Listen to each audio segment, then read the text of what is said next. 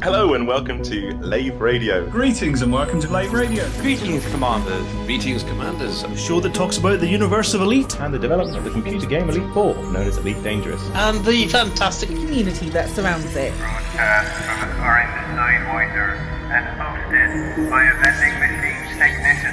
A place of nonsense and innuendo for forum dads. A self-contained podcast 2 hours long. Transmitting to every corner of the galaxy. It's even louder than me. The hottest show this side of Dizzo. The name of the place. Lave Radio. Lave Radio. Lave Radio. Lave Radio. Lave Radio.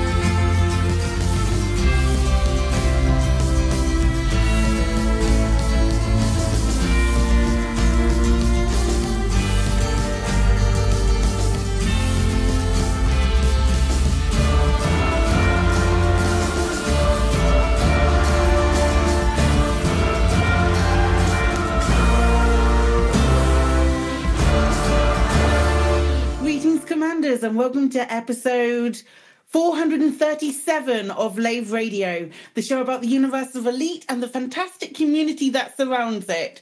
I am your host, Commander Psychit, and joining me in the Orange Sidewinder bar for this episode are our head of health and safety, Commander Edelweiss, otherwise known as Ben Moss Woodward. I'm first! I feel special. Well, I'm just reading it down the line because I went to read the number of the show and it's not there. So I almost read "Welcome to episode #" of Late Radio, and I knew that wasn't right. We're professional as ever. I know, right? We also have our Banksy stunt driver, Commander Alec Turner. Hello. I apologise in advance for any chomping sounds, but I've been munching on the most delicious nuts. Wow, great start. Excellent. Wonderful. And we also, you may have noticed that we do not have a Colin this week, in the fact that I am doing voicey type things. Colin it isn't with us this week. We love you, Colin. We hope to see you back very, very soon. But we do have with us, so good that we have to invite him back, the absolutely fantastic Chris Mark IV. Hello, thank you for having me back, and Alec, apologies for eyeing up your nuts. Get your hands off them. I will resist. Okay. If you do wish, you can join us live. We are hanging out in game at Lave Station. Is that where you are, Ben? That is where we are at the moment, Okay, cool. I don't think, just FYI, I don't think that we have any of your imagery on the stream at the moment, so might be worth looking at sorting that out. Cheers, bud. If you can't get in game, though, you can also join the Twitch chat channel, which you can access through laveradio.com/live, clicking on live chat, and on twitch.tv/laveradio. There are other places as well. You can find them on our website. Hi, folks. Shall we find out what everybody's been up to in the last 2 weeks? It's very good to be back, but I want to know what you've been up to. Let's start with... Actually, Ben's doing something. Let's start with Alec. I'm not doing anything. So you were sorting out your stream? No, I don't have to do that. That's something the Picnic's got to do. Let's start with Alec anyway. I'm starting with Alec. I don't mind. I can't remember what I did 2 weeks ago. We didn't have a show. I did some stuff on a Tuesday night that I don't normally do, but I can't remember what it was. This week, I've had a few family meals, which has been nice. I haven't seen my sister for ages, so I went round to hers for coffee, and then my stepbrother had a round-numbered birthday that shall not be mentioned, but we all had a very nice meal. And we're now redecorating our son's bedroom, which means we're stripping wallpaper and painting skirting boards. You know those little bloody strips of wood with thousands of spikes in them that hold carpets down? My fingers are in shreds. I just want to let people know. And not only that, but last week and you're not going to believe this, but it's the literal truth. I shattered my tooth on a seedless grape. You wouldn't think such a thing was possible. How? I don't know. I just pinched a seedless grape from the fridge, popped it in, had a little chew, and then I thought, I'm sure this isn't supposed to be crunchy, and most of my tooth was in my mouth. Bloody hell. Yeah. Weird, huh? Dentist on Thursday. Looking forward to that. Not at all. In-game, of course, it has been non-stop Buckyball all week. And when Buckyball was over, I decided I'd better plan my own race, which is next month, but we'll probably talk more about that. We'll definitely talk a bit more about that cool. a little later. Ben, what have you been up to the last 2 weeks? So, past couple of weeks, we had Easter weekend. So, Easter weekend on the Saturday, I went up to Manchester to do another Space Games community meet thing. So that was a lot of fun attending the Bar Citizen in Manchester. It was impressive actually. It was incredibly casual. I mean, way more casual than even ECM is. It was just like, show up at this bar and we'll take over a portion of it nominally, but other people may or may not invade our space, or we may just scare other people away. It's kind of depends on the time of day and what we're doing. But there's about 50 developers apparently in attendance from CIG. I only recognised none of them. The only person I recognised, the only way I knew anybody was in CIG was basically because they had a Star Citizen jacket on that staff members get. But I did, I got talking with a bunch of the devs, and they were, as you'd expect, they were absolutely lovely, incredibly passionate about the game. I did score some loot. I got a couple of stickers and a pin badge. Nice. I did make a couple of, just casual fun contacts with their community team. Just basically, hi. Made some new friends, and that's and had some pleasant beers. Nice. That was a lot of fun. Then I had extreme difficulties on the way home, where my 2-hour direct train turned into a 4-hour roundabout train that basically took me on a tour of England. Love that for you. Oh, it was amazing. That was great fun. More exciting that way. If you don't know where you're going and how you're getting there, it adds a bit more fun. Yeah.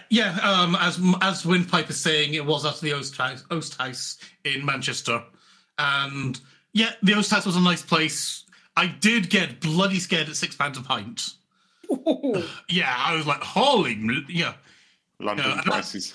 I was going to say that's Southwest prices. It's more than that's more than London prices, and it's in Manchester for God's sake. But I don't know what it is about Manchester. I've found Manchester is scary pricey to find a hotel in, and certainly the Oast House is scary pricey for wanting a drink.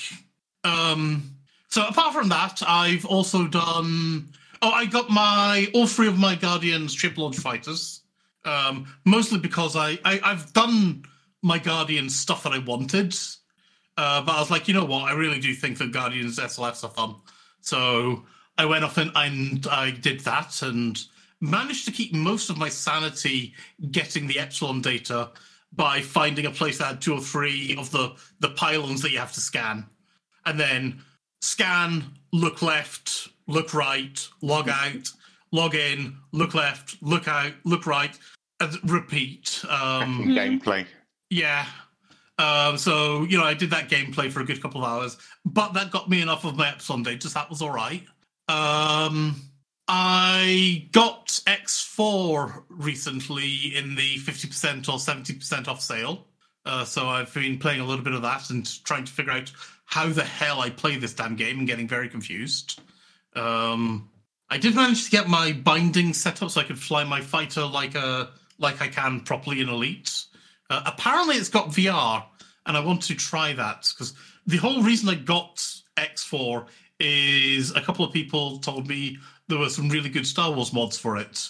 And holy shit, there's a Star Wars mod for it that's got about 100 odd bloody ships, all the way from an A-Wing up to Star Destroyer. It's got a ridiculously large amount of ships. So it's like I wanted to see about getting into that. And when I saw it was 50% off, that seemed like an absolutely great idea. What else have I been up to? Oh, I saw Mario, and I saw Dungeons and Dragons. Both very, very good fun movies as well. Awesome. Cool. Chris Montfort, what have you been up to? Do you know what? It's been a busy couple of weeks for work, which has been very, very, very, very boring. And I'm very, very tired from that. But lots of fun stuff outside of that as well that I've managed to squeeze in.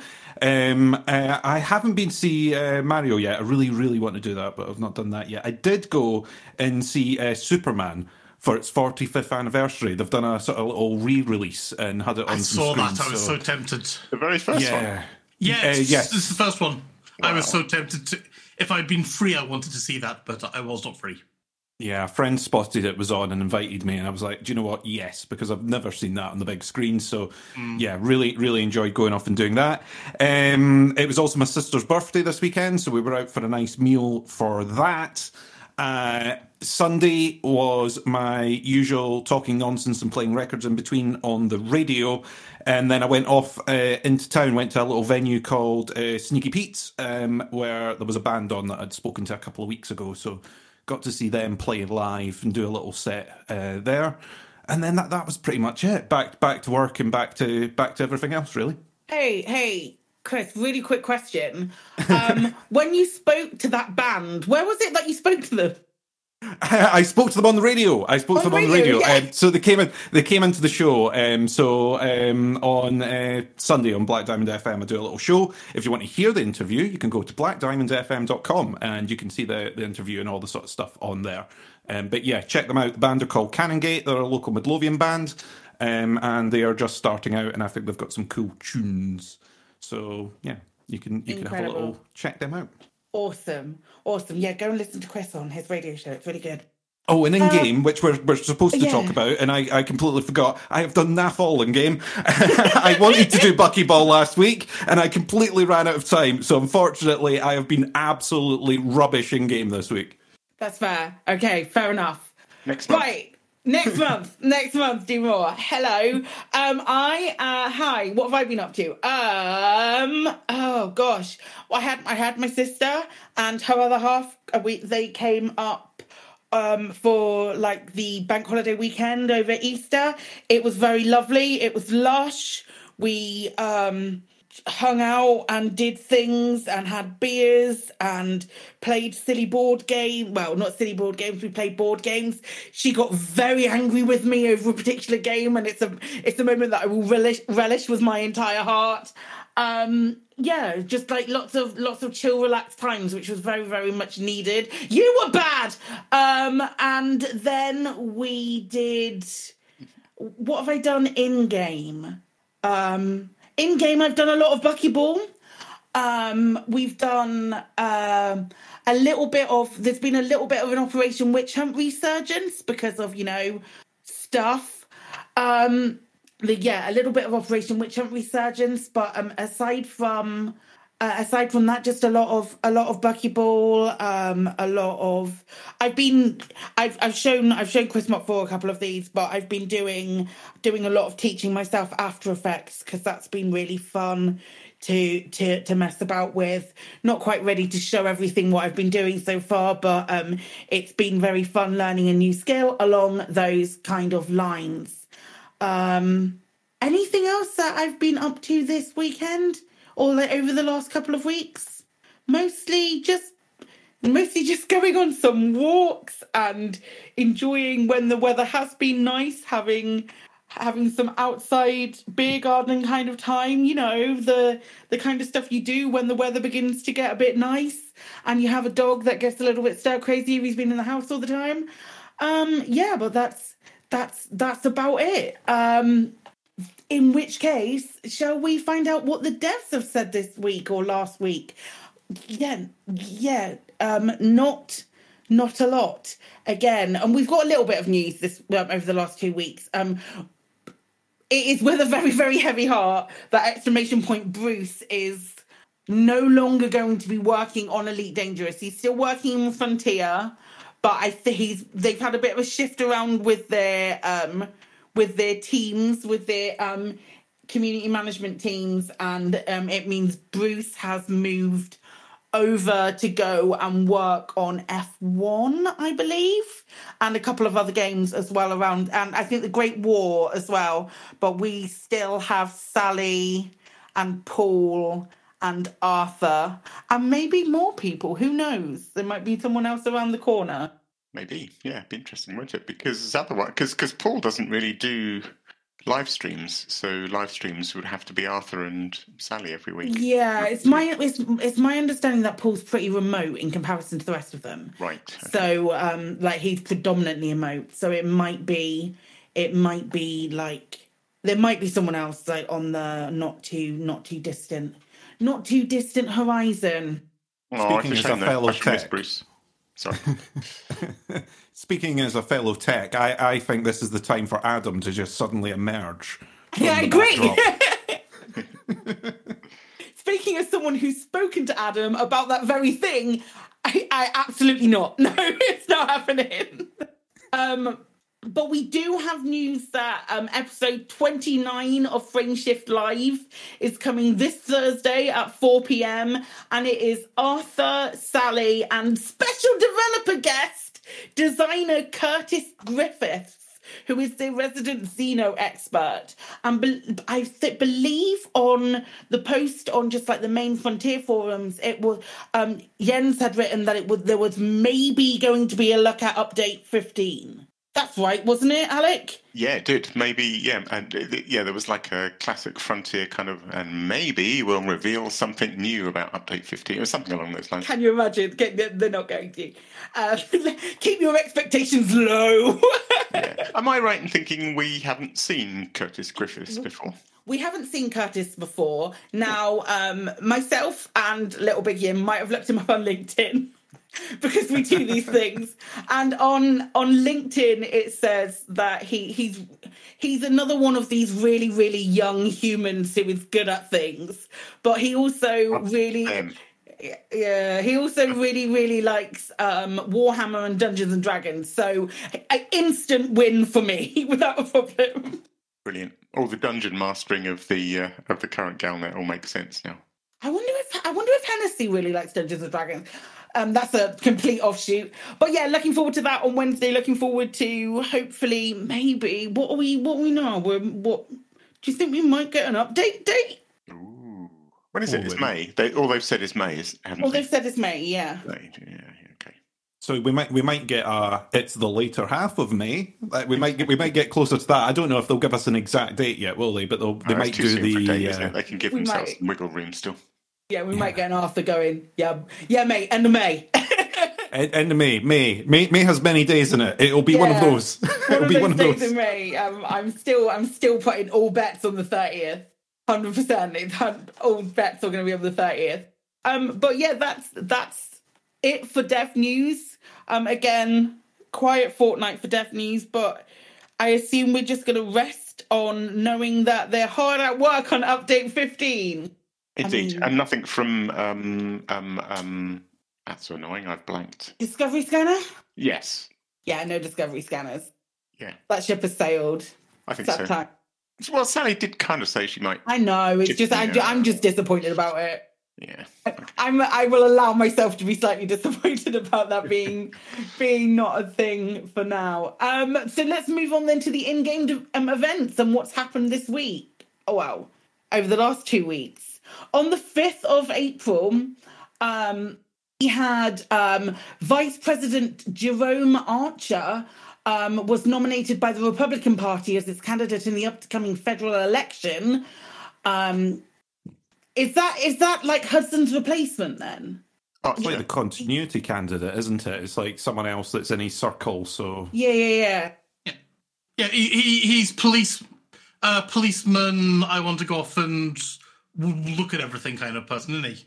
President Hudson's excellent legacy regarding anti-Xeno operations will continue under my leadership. Oh, so he's literally, it's like he's the leader of the party that is currently in charge, but because Hudson can't have a third term, it's got to be someone else. This is the kind of thing, yeah? So he's Hudson's puppet. Cool.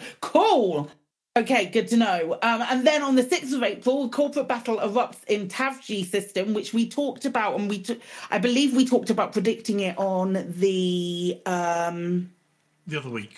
The other week, saying that there was probably going to be an Empire Fed situation going on, and sure enough, on the Thursday, Empire and Fed went against each other because there's not enough war in the galaxy. Apparently, the Empire and the Federation started getting really angry at each other. Then on the 10th of April, they started talking about Utopia, and I heard my sister shout vindication from over here. There were questions about a connection between the Nemesis failsafe and Utopia's SIM archive, which is great that they remembered that existed. Awesome. We then also had... Can I chip in on that? Alec, chip in. Yeah, Feel just free. a little thing. This, because there's another Galnet coming up on this as well. This Salvation Sim Archive thing, both of the Galnet stories, the second one more so, have basically been saying, nah, it's nothing to do with that. It's a nice bit of storytelling. I just wondered whether this was Frontier's way of sort of speaking to us, the players, and going, oh, in case you were thinking it's anything to do with that, it's not. Part of me, and I've had this conversation with quite a few people, but part of me was thinking it's the impression that I got. It was that Frontier went, oh shit, the Utopia project exists, and somebody wrote about that a little while ago. We need to address the fact that it's not the same. Yeah, that's the thing. Not like a oh, you might think it's that, but it's not that. More of a kind of thing, oh shit, we totally forgot that was also in the game and also a way to get it. So an opportunity to get some lore in there about how they've scrutinised the technology and it's got no Guardian trace particles, and it does feel a bit like that, doesn't it? Yeah. Because it's not going anywhere. They're absolutely saying it's not that. So I think that's the end of that. Yeah, I agree. And I think it's quite kind of... I like the fact that they sort of did it in a direct response to the people going, oh, where absolutely it is. It could have relations to Utopia. I'm just personally glad that they mentioned it and that they brought these couple of articles out saying there's no connection, because I don't know if you've noticed, but the elite community tends to get a little tiny bit tinfoily about things like this. It's great stuff, though. It's really good writing. I really like the writing on these two articles, actually. So, I mean, do we believe them when they say there's no similarities and things? I think I do. Yeah, I would agree. I would be tempted to agree on that. That I do, especially on the next one, the next article, where we'll get to it. Give me a second. In the meantime, Kane Massey was victorious in the corporate conflict on the 13th of April that came out. That said, at the time, we got both Galnet articles came out on the same day. So it was kind of it's not there anymore. It was it was taken away. But it was really, really nice from like a personal point of view. It was really nice to see both angles and see what the references that they were making in both angles, because with each win, the person responsible was supposed to have been taken into custody, but one was taken into custody by the Feds and one was taken into custody by the Empire. So it was just a really interesting sort of like a peek behind the curtain about a world that could have been. They don't mention his name. Right. Okay. So it is the kind of classic D&D thing, really. Well, I say like I know what the hell that is because I've never played it, but of basically giving a sort of illusion of choice, but really steering the players towards the same result, but maybe with different name tags on it. But the gameplay is the same. Yeah. It's that thing that we said before, like when we were talking about it being it's stopping a whole gun being in development if one thing goes a different way. All it does is it stops that particular label or that company name being on the gun. It just changes the decal rather than changes the whole thing. Which is cool.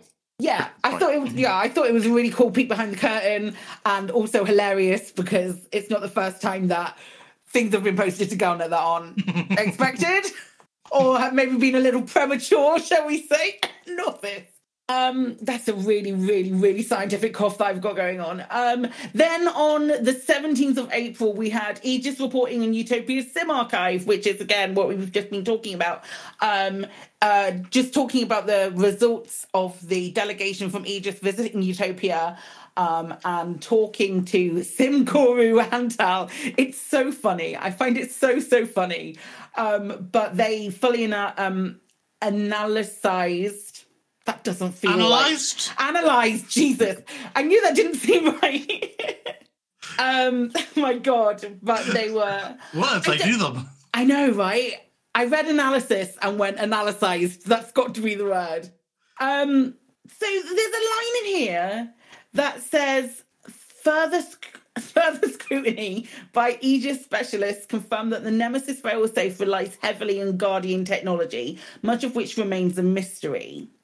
So my question to that is, exactly how much about this Nemesis failsafe do they actually have? Because when, what's his name? Tanner. When Tanner was looking at the information that Maso sent, he went, there's not really a lot to go on here. Yeah, so they don't know much. But now they're like, we're confirming that this relies heavily on Guardian technology, and it's just... Well, but there's not much detail in that, is there? Yeah. All they know is, and that's all they were looking for, is traces of, I can't remember, there was a phrase somewhere, but traces of Guardian something. Yeah, you're right, you're absolutely right. Were they looking for blue some of the squiggly writing in things? this. Sorry, Ben, go. Were they looking for blue squiggly things? Yeah. Triangles, blue triangles. Yeah. If there's no blue triangles on it, then it's not absolutely Guardian. not. It just needs to be blue. That's all. I love the phrase. Some of the writing in this, like the SIM archive, is designed to preserve human thought, not extract it from living minds. I just think somebody's really thought about this and written a terrific backstory. And the whole idea of somebody experiencing a day in the life of somebody else just to test it is kind of cool. Yeah, student days. Yeah. I feel like what they did, if it is as I expect, like Utopia exists, we need to clarify that it's not Utopia and this is a brand new piece of technology, because Anto isn't that bad, kind of thing, isn't sat on that, isn't palling himself up with salvation, because that might be a difficult pill to swallow for the Antel fans and all those kind of things. But what they've written is really good, and it gives it real depth to the whole thing. I really like it. I'm with you on it, Alec. The writing's been terrific. I've said this before. I think in the last 6 months plus, the writing in Galnet has been fantastic. Yeah. There's been some great stories in there. There's been some really good ones. But it's good. Yeah, it's really well written as well. It's good. It's good stuff. It's good stuff, and it's good. They make for really good talking points as well. They're good conversation starters. And who am I to argue with a conversation starter? Sorry, I'm just chuckling at chat and the different names for this Guardian Salvation. I love Little Biggie and Salvatron. Salvatron is my favourite of all of them. That's not the first time that I've heard him say that. Salvatron. And then today we had, in what can only be described as a full Hufflepuff move, Alliance urges restraint between the superpowers. Alliance went, hey guys, remember how we exist? Can you be nice to each other, please? Bless them for just standing in between the two parties and going, no, listen, guys, just chill out for a bit, will you? Calm down. Lads, do you mind? They're not worth it. Somebody holding them back. It's the two women and the cat, and I can't decide which one is the cat. Oh my God! But I just thought it was funny. Even reading it out, I was like, another attempt from the Alliance to go, hey guys, remember that we exist. Always a bonus in my book. I was reminded. I posted this on Twitter, but I was reminded of the fantastic scene from Kubrick's film, whose name escapes me, where the Peter Sellers character goes, "Gentlemen, you can't fight in here. This is the war room." That sounds perfect.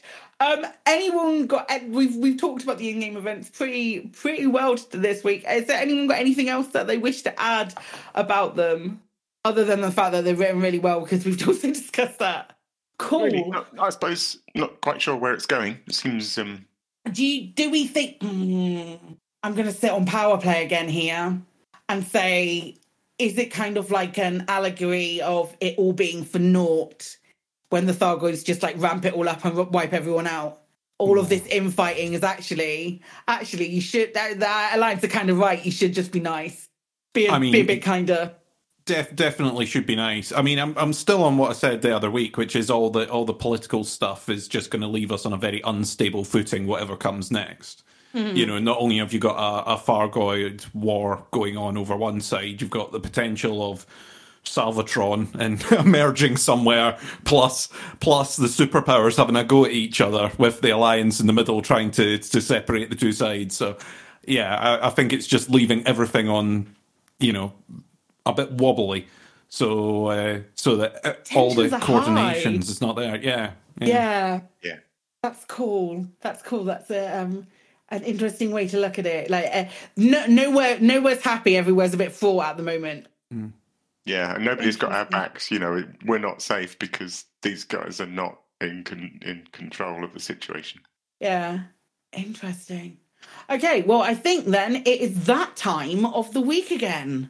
Score alert! In the bi-weekly newsletter, here come paint jobs for your arms. In the bi-weekly newsletter, here come paint jobs for your arms. A store alert, a store alert, a store alert, a store alert, a store alert. Which one will you buy? A store alert, a store alert, a store alert, a store alert, a store alert, a store alert, a store alert. Which one will you buy?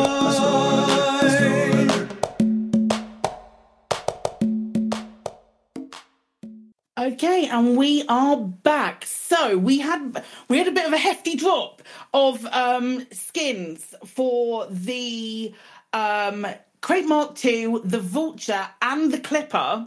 Imperial Clipper got noble paint jobs, which are kind of like these really interesting, as Alec was saying, just while the music was playing just then, these really interesting heraldry style skins.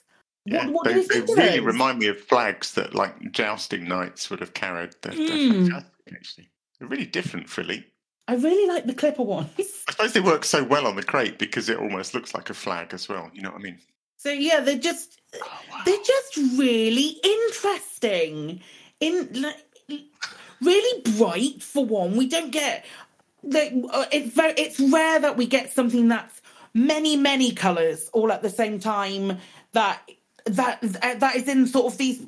They're not all primary colours, but they're in sort of like I just really like them.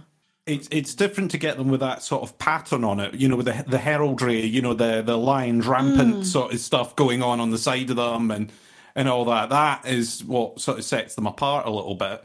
And I sort of praise them for doing that because, you know, for so long it's been like, oh, they're just sort of different patterns of the same thing or whatnot. And these are genuinely quite different. Now, my question to you guys would be, and Ventura has just mentioned it, and also I just got a DM from Katie about mentioning exactly the same thing at exactly the same time. I got a lot of beeps in my ears, but could there be something to do with the coronation being like a little bit more regal, that kind of thing? Would they go there? They might. That's a good question. Is it something to do with that? I would love to know what inspired it, because it's a bit not off the wall. Off the wall's the wrong thing to use. It's not very sort of science fiction heraldry like that, is it? So I would like to know where the sort of inspiration of, oh, do you know what I'm going to do? I've made this. Bloody love it, though, actually. Yeah. I really do. I feel like I'm sure there has been. I feel like, you know, sometimes you get science fiction crossovers in cinema and stuff, so you get cowboys and aliens and that kind of thing. Yeah. I feel like we're missing one here, which could really work, which is like the idea of all the sort of knights of old and chivalry versus mashed with science fiction, I think that could really work. Some kind of, I mean, that's the Dungeons and Dragons fantasy that I would live for. Like, actually match up my Dungeons and Dragons and my Elite Dangerous universe. That would, I mean, I'm here for it. I'm genuinely here for it, but... Oh, okay. Wintermute's saying there's a lot of heraldry in 40k. Fair enough. I didn't... I suppose so. I like it. Good. I like it.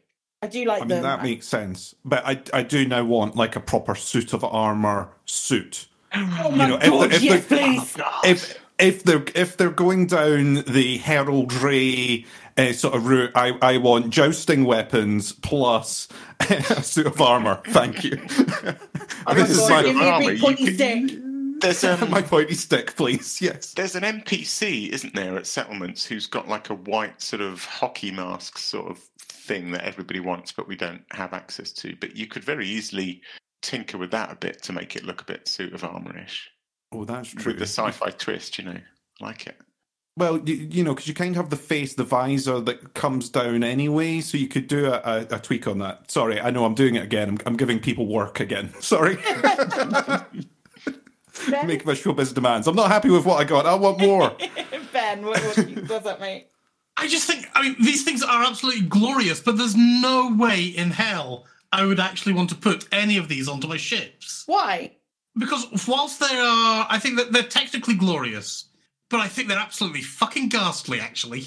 Really? I think they are a hell of a challenge. They are incredibly brave, and my God, they're ugly. Oh, I'm going to get one now just to annoy Ben. I think they're amazing. Yeah, 100%. Let's all get one. Got to now. That is worth it. If this generates sales for Frontier, then because they are such technical awesomeness, I am behind that. But oh God, no. Oh, I love them. I just think they're so different, and I genuinely do want the full night cosplay. Yes, please. Thank you. That will do. I think what we'll do is we'll take a little break now, and then we will come back with our main discussion. Have you been affected by Azimuth Biotech's provocation of the Fargoid Menace? At Turner & Fig, we're ready to pursue claims against Azimuth Biotech as part of our class action lawsuit. My son has started worshipping a Thargoid god and keeps bringing home human sacrifices. Am I entitled to compensation? Yes, you are. My daughter was aboard the Bright Sentinel. I keep calling Azimuth to find out where she is, but I always get their voicemail. Thank you for calling Azimuth Biotech. We're sorry, but salvation is not available. Please leave your message after the tone. Am I entitled to compensation? Yes, you are. I was selling escape pod occupants into slavery, but now Thargoids keep taking the escape pods instead. Am I entitled to compensation? I suppose so. Thousands, maybe millions of people are due compensation from Azimuth Biotech. Contact us today. Turner & Fig, cleaning out Azimuth Biotech for a huge portion of your compensation. In-system travel? Sometimes it takes so long. I have tools for all kinds of circumstances on my ship. But the one thing I don't have a tool for is uneven tan lines. I just want to look like 1,000,000 credits.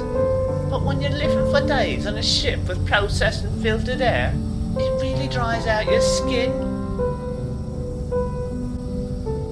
I use Better Ho Goldening Tan Cream. It just boosts your confidence. I don't believe that beauty is only skin deep, but now I really do look like 1,000,000 credits. Even my friends mistook me for a genuine gold skin. Jameson and James. Upgrades and services for your body. We all know what it's like. You're busy managing your settlement when suddenly the alarms go off. Oh no, not again.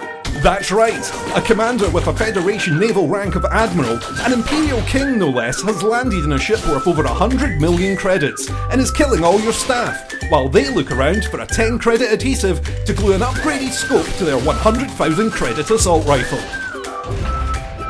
They fly away with their super glue, and you're left with a problem. How are you going to get your agricultural plant back up and running? How am I going to get my plant up and running? How are you going to find staff at short notice? How am I going to find staff at short notice? How are you going to deal with all those bodies? There's bodies everywhere, and they've stained the carpet. Wonder no longer. Call Aries Crime Scene Cleanup Services. Hello, I'm Harry, from Harry's Mine. After a sudden increase in robberies and murders by commanders since 3307, I've gained valuable expertise in cleaning up bodies, recruiting new staff and restocking stationary lockers. Now you can benefit from my experience by signing up to our Crime Scene Cleanup Service subscription plan. That's right. For only a small monthly fee, when your settlement alarms are activated, our rapid response cleanup crew will be dispatched, along with our patented Cadaver Scoop 150. The Cadaver Scoop 150 can be mounted to surface reconnaissance vehicles and skimmers to make tidying up your settlement a breeze. Wow, the bodies are gone. Our recruitment team has potential new employees on standby across the galaxy, ready to fill your vacant roles in security, logistics, administration, processing, and more. My plant's operational again. Thanks, Aries Crime Scenes Cleanup Services. Aries Crime Scene Cleanup Services. We'll have your settlement as good as new before the next ship arrives. Cadaver Scoop 150 disposal bags sold separately.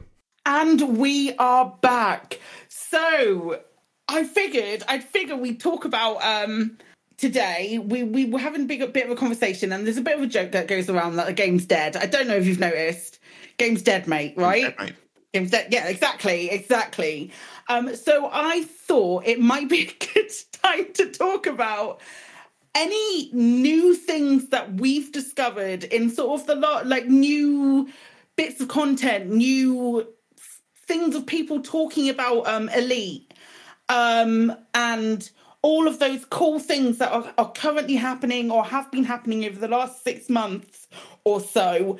Just sort of like proving that, yeah, some things might be saying that the game is dead, but and yeah, the game's been around for a long time, but I don't think that the game is dead. And here are some things to prove it. Let's flip it on its head and prove it. Alec.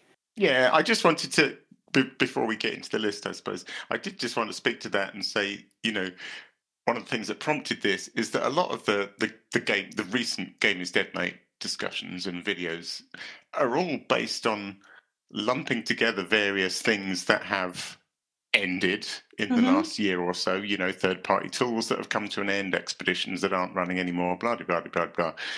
Yeah, exactly. People drawing connections between all these things that are really, when you look into them, entirely unrelated, you know, and are just part of the natural lifespan of people joining and getting burnt out and leaving and doing things.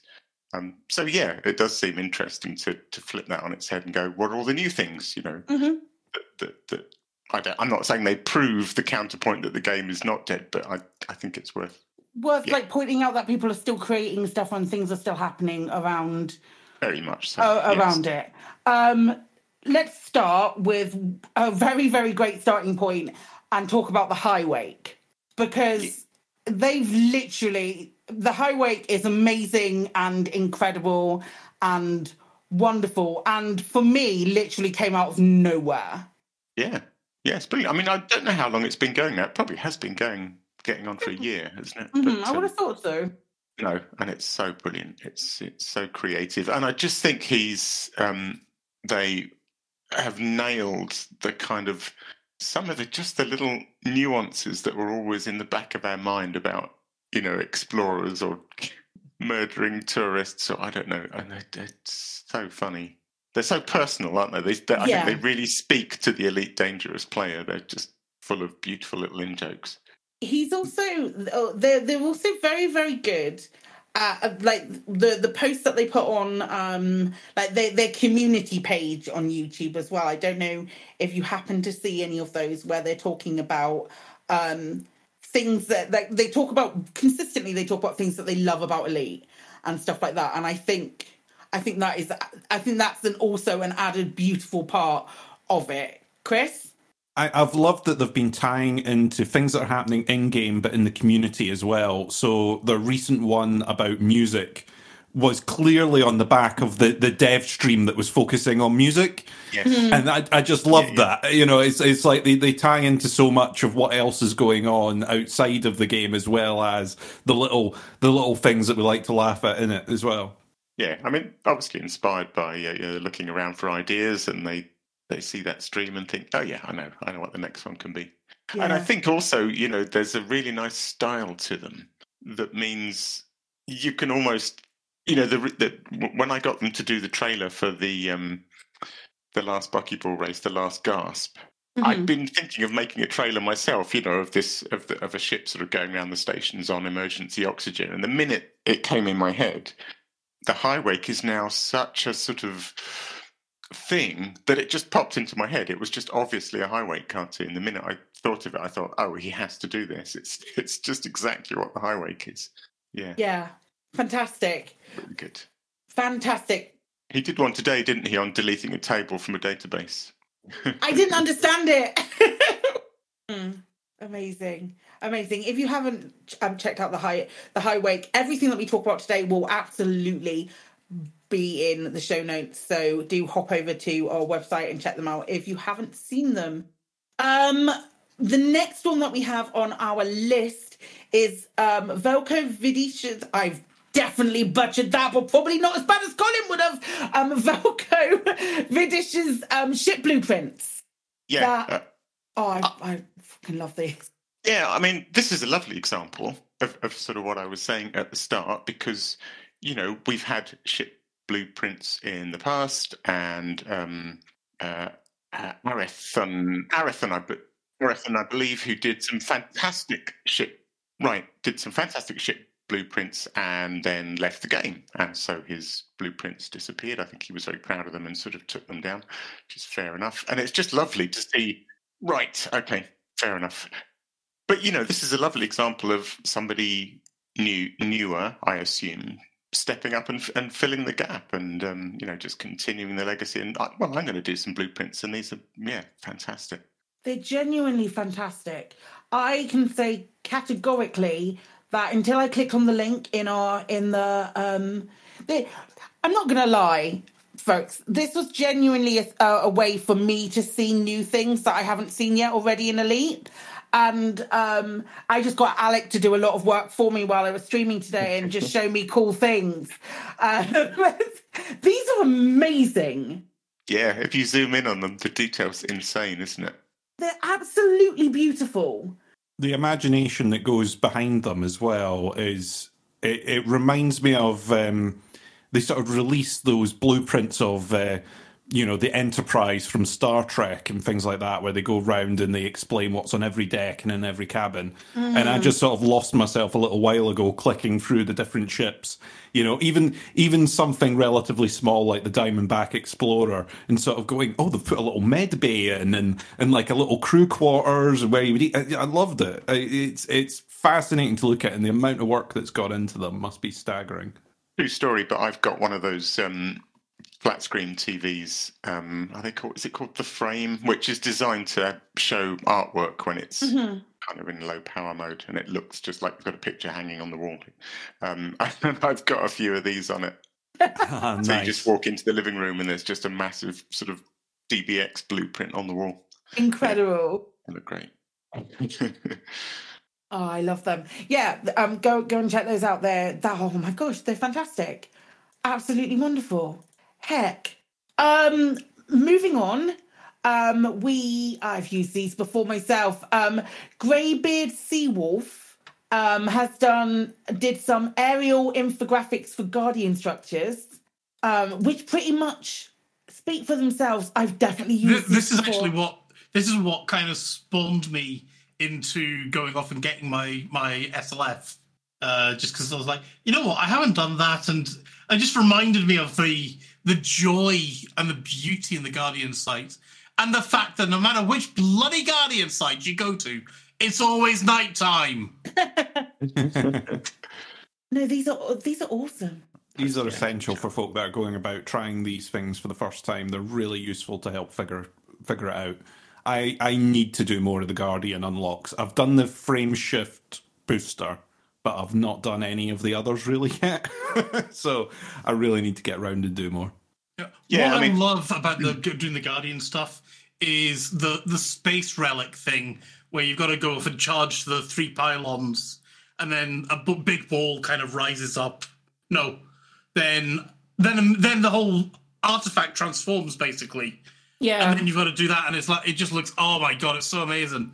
But just like the bloody ground sites, it was dark for me as well. Yeah, that does happen. It really does.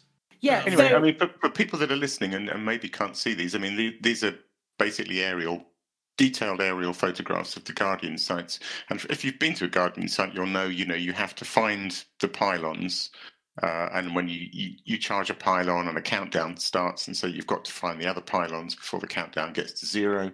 It's quite tricky. Some of them are quite complex, and you're driving round and round and round in the dark thinking, where the hell's the bloody 5th pylon? And not only that, but you have to find relics, which are hidden below ground until you get close to them and rise up. And you're also attacked by sentinels that are hidden below ground and rise up unexpectedly. And these are just fantastic, detailed maps of where all those things are, so you can go in prepared. I love them. it's also like it's not just a small example as well. What he's done is he's gone, this is step 1, this is step 2, this is step 3, and all of that is all listed there. So it's not only is it just as a map, but it's also a how-to. Sort of like a more infographic kind of thing that takes you through it, which is useful, especially when you're doing these for the first time. Step 3, when all the pylons are charged, drive to this point. You will see a geometric shape on the ground with a triangle shape in the centre. Like, that's awesome. That's like straight up doing... You don't have to go somewhere else to get like a proper confirmation of that. That's clever. Well done, Greybeard. Excellent. It's not a blue triangle. It's just a normal triangle. It's a triangle in the ground that the relic slots into. It has to be triangular because the relic goes into it. Anyway, Greybeard Sea Wolf Guardian aerial reconnaissance photos. Fantastic. We then have another Guardian thing. Got more Guardian structures, maps, and unlocks. Oh, this is a beautiful, beautiful page. From Commander Radio Mio. Great, no one's corrected me, so we're good. Commander Radio Mio's Guide to Guardian Unlocks. That sounds about right. These are just really nice little infographics, aren't they? They're not as they're really simple in a way, but what they remind me of is when I used to meticulously list all the cool things in my Best of Forum thread. And incidentally, on that topic, it's an interesting diversion, actually. But, some of this game is dead nonsense. A lot of it is down to burnout, a lot of... Yeah. I don't want to go into specifics, but a lot of things that we used to have is not to do with the game is dying. It's to do with those people put a hell of a lot of bloody hard work into it, and they have real lives as well. And eventually you burn out on this stuff. So I stopped cataloguing all this sort of stuff meticulously in my Best of Forum thread because it was bloody hard work, not because I think the game's dying, I'm fed up of it, and it also got to a point where the list was so long I just didn't think it was useful anymore, impressive though it was. But this really reminds me of the sort of stuff that list is full of, and which people were making 7-8 years ago, and it's lovely to see people still making new ones that are just as detailed and beautiful as they ever were. Yeah, these are really pretty. These are really nice. Done a really good job on those. Then what I would say, it's probably a little more... it's been around a little bit longer than some of the things on this list. But this is Quiz Engine's Odyssey Map Guide, which I actually have a quote on the front page I've just seen. It increased my murder productivity by a hecton. It is already psychic approved. But yeah, it's a guide of all of the. That is a long link that has been posted in chat. I will just stick with that one. Crikey. The It's a cracking guide from Quiz Engine. It basically covers every single structure, Odyssey settlement structure. So it says exactly where everything is. No level 3 credentials required to enter, and it will show you everything. Mm-hmm. Fantastic. Useful, because actually there's a hell of a lot of different variations on Odyssey settlements, aren't there? And way more than I originally thought. I don't know if other people agree with that, but I feel like I'm almost constantly seeing new arrangements. Maybe that's not true. I don't know. I think that I would agree that there was more than I thought there was going to be. There's 6 different types, and then tourist, agriculture, military, industrial, extraction, high tech, and then you've got 4 high techs, 5 extractions, 5 industrials, 5 militaries, 5 of each. So there's 2, 3, 30 different arrangements. I don't know. It's quite a lot. It's really good. It's always when I convince myself confidently that I know exactly what I'm doing, I know exactly where to switch off the alarms, and I blast through the doors and find out, no, completely different settlement type, the alarms are not there, and cause everything to go off. There's many times I've done that, and then I'm just like, okay, I need to open OMG and go and have a look. And look at that again. I still do it. I got lost in bloody Ares mine today, and I've been there thousands of times. But yeah, that's Quiz Engine's Odyssey map guide. Now, the next one is again being released from when Odyssey was opened, or was Odyssey was set up. It was almost immediately after Odyssey came out. This came out, which is the Elite Dangerous Odyssey Materials Helper, which is getting, if you're not using the Odyssey Materials Helper and you want to have any hope of at all upgrading your suits and your guns from the grade 3 by which you bought them, you're making life harder for yourself. I adore it so much. I have moved far away from the ED Engineer camp. I am now fully in the OD Materials Helper. Does anybody not use it?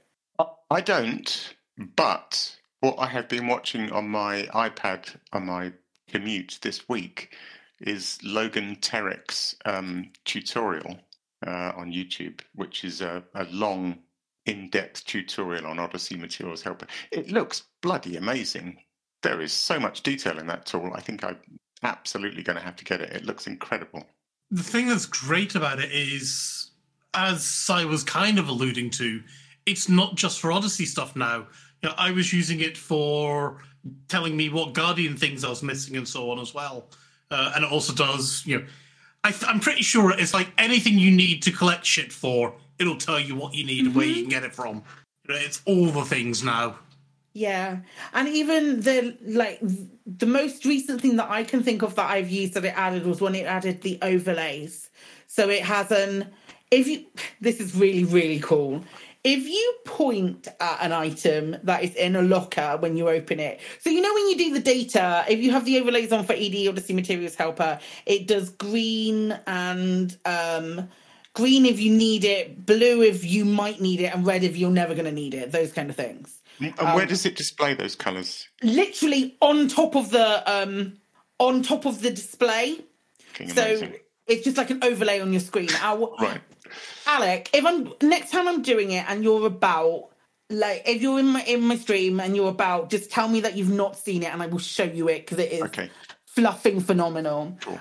There's that. But the other thing that it's added more recently from that is if you're looking at something in a locker and you point at it, it will tell you whether or not you need that item that is in the locker, as you do like an emote point. Oh, that is brilliant, and I love that use of the point mechanic. Isn't it just so good? It's so awesome. Yes, I love that. I did not know they had added that. I didn't. I found out on stream, and my reaction was exactly the same.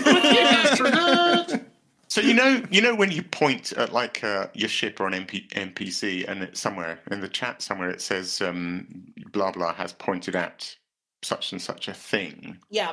So I didn't realise this. Is the point emote precise enough to say you have pointed at the semiconductor coil or whatever the thing is, the little material? Yeah, absolutely. Wow. Oh, that's amazing. Absolutely, and it will tell you whether or not you need it. And this picks up on that and then does an overlay. That's brilliant. Love it. So good. So good. I cannot sing the praises of Odyssey Materials Help enough. It also has ED Shipyard integration, which is also chef's kiss, given the fact that Coriolis doesn't update. ED Shipyard still does and has everything up to date and is once if you're used to using Coriolis, it takes 20 minutes to get maybe a little longer than 20 minutes, but it takes a fair amount of time to get your head around ED Shipyard because it's a very, very different interface. But once you're used to it, it just has more information. So good. So good. Okay, next, moving on to the Defense Council of Humanity Overwatch. I do want to talk about Thargoid stuff as well at some point, but since the Thargoids have attacked, the beautiful DCOH.watch with its information about how many systems humanity controls versus Thargoids. It's so pretty. It's so pretty. And the information that they have, real time sort of, I say real time, but right up to date information, an excellent way to keep track of what's going on. All sorts of active operations and things that they're also doing. It's so clever and so useful in where the game, we may say, is still a little bit lacking in showing us all the information firsthand of what we need. I think that's fair to say. Exactly. I mean, it's just another great example of the community stepping up to fill a gap, fill a void and do it beautifully, not just sort of some shonky half-baked spreadsheet, but a really nice looking website. It's a really nice looking website. It's really good. It's also, I want to go on a complete side note and a tangent from this. I think yesterday we recaptured a system from the Thargoids. Woo! Wow. I was advised by Captain MD that it was done predominantly through tissue sampling. It's no way to win a war, is it? What the hell? That is the way Frontier would have wanted it. My son has some tissue samples. Sorry. Thank you. That hurt me. That hurt me emotionally. And you're not even my son. Sorry. Okay, I had to go there. I'm sorry. Not sorry, but it's fine. I think it is my understanding that we took our first system back from a system that was already fully invaded and controlled by the Thargoids. We took the first one back yesterday. That was the information that I was told. So yeah, that's right. Ben, you wanted to say something before you said your nonsense. So I was just looking over Chris's shoulder a second ago while he was at the terminal, and I've never seen privacy mode before. I didn't know that was a thing. When you go and look at, you can't see what he's doing. No, it literally says privacy mode on the terminal instead of saying Lave Station, or instead of seeing what he's looking at. Yeah, you can't see what they're looking at. You just get a lovely little thing that says privacy, and I thought that was awesome. Oh, that's amazing! I never knew that, so I was like, yay!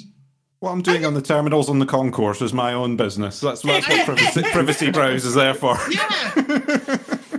I didn't realise that these things came with privacy mode automatically enabled. I think that's great. It's really awesome. I love that. Sorry, I'm also trying to think what Frontier were. I feel like maybe they did that deliberately to protect something. I'm trying to think what you can see on a terminal that you might not. Maybe people handing in missions for certain factions. Maybe. Yeah, it's a tiny little detail that I'm surprised they picked up on, but it's great. Do you get to see can you go into livery and stuff? Do you get to see things like how many credits you've got? No, I know. I mean, okay, I'm looking at. So we've got Chris looking at privacy mode at the moment. Yeah, so you can see your credits, you can see your local reputation, and then obviously as you go through the menus, you sort of get little bits of updates. So you maybe get. Yeah.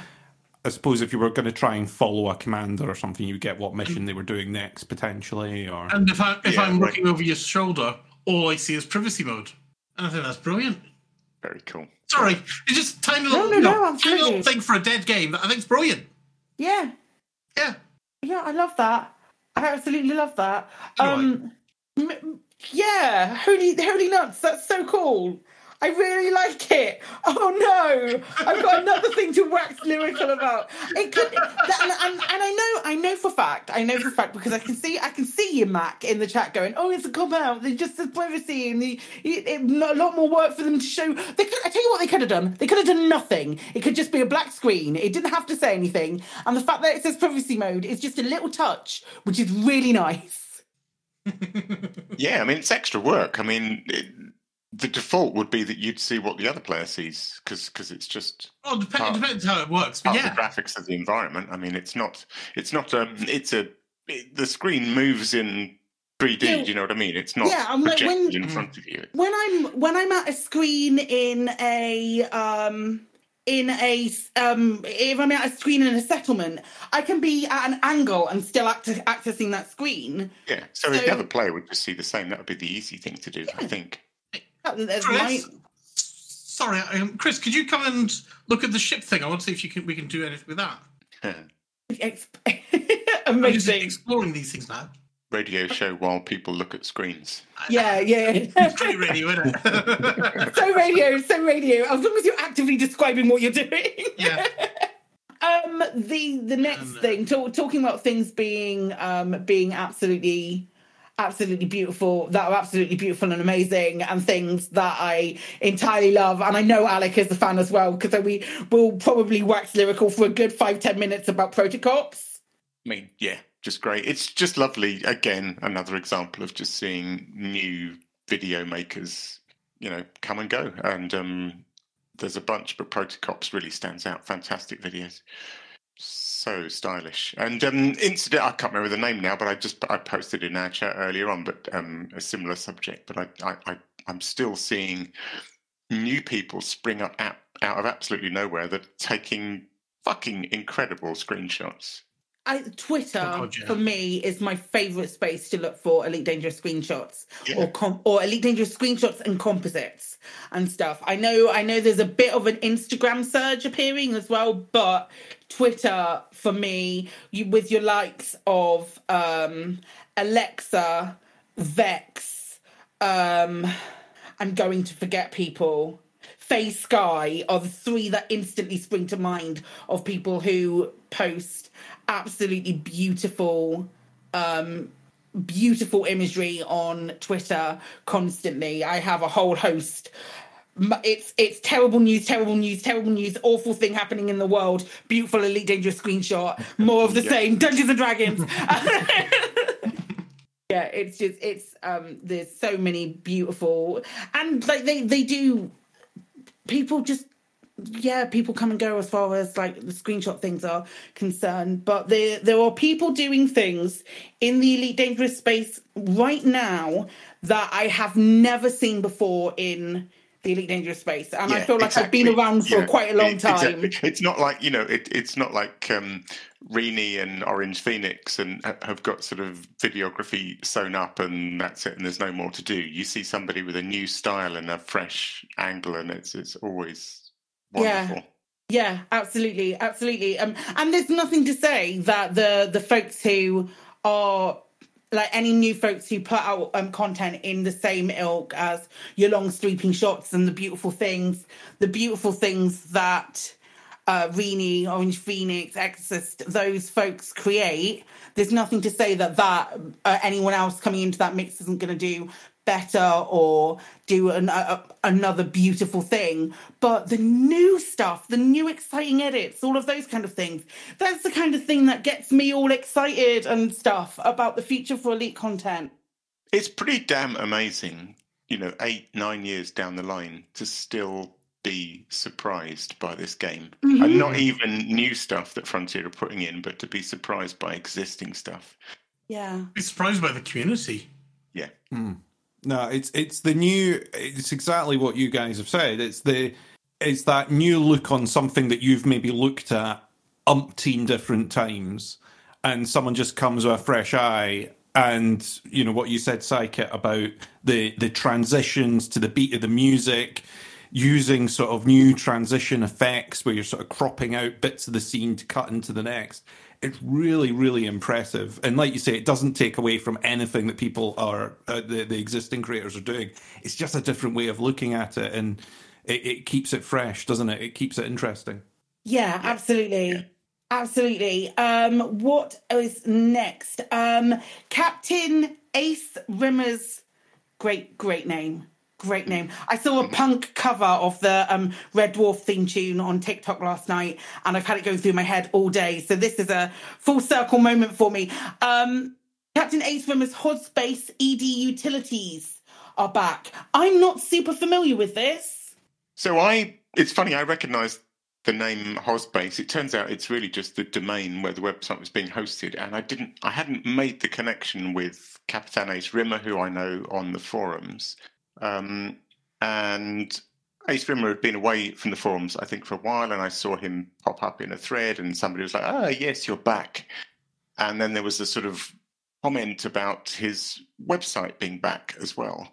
And I went to my old Alex Bester forum thread and dug out the Hodspace links, and sure enough, they were all broken. But it's basically being hosted on a new site now, and it's all back again. So it's it's somebody returning and bringing their stuff back to life. I think it's almost entirely a bunch of search utilities, but they're bloody useful. So it's all based on things sorted on their distance from you. So if you want to find Guardian, active Guardian sites near you, or Thargoid bases near you, or almost anything. There's all sorts of stuff in there. Then you just type in the system you're in and hit the appropriate button and get this fabulous list of stuff near you. It's really good, really simple, just works. And I've just seen Jude say that it has the Bearing app linked, and that is important to me, and just me, apparently. AD Bearing Finder. Hang on, wait a second. Is that? There's loads of other stuff. Where is the? Oh, is this one of these? One of the surface? Yeah, your starting coordinates and the destination coordinates. There is something. There is. I think Canon have a bit of their ADMC app that does that in real time. The Bearing Finder. I will message. There's a command that you have to put in, and it will just go, you need to be pointing in this direction. It's wizard, and I love it, and it's great. It's good. It's just a really nice little collection of utilities and things that... super nicely laid out as well. I like it. Yeah, it's clean and simple. It's really good. Really, really good. Cool. Awesome. We've got lots of very, very new things as well. There's a new news site. Bubble News Radio. What Alex said. Bubble News Radio is a new news site that has popped up in the I think they've got 3 episodes so far. Yeah. Just talking It's just started the other day.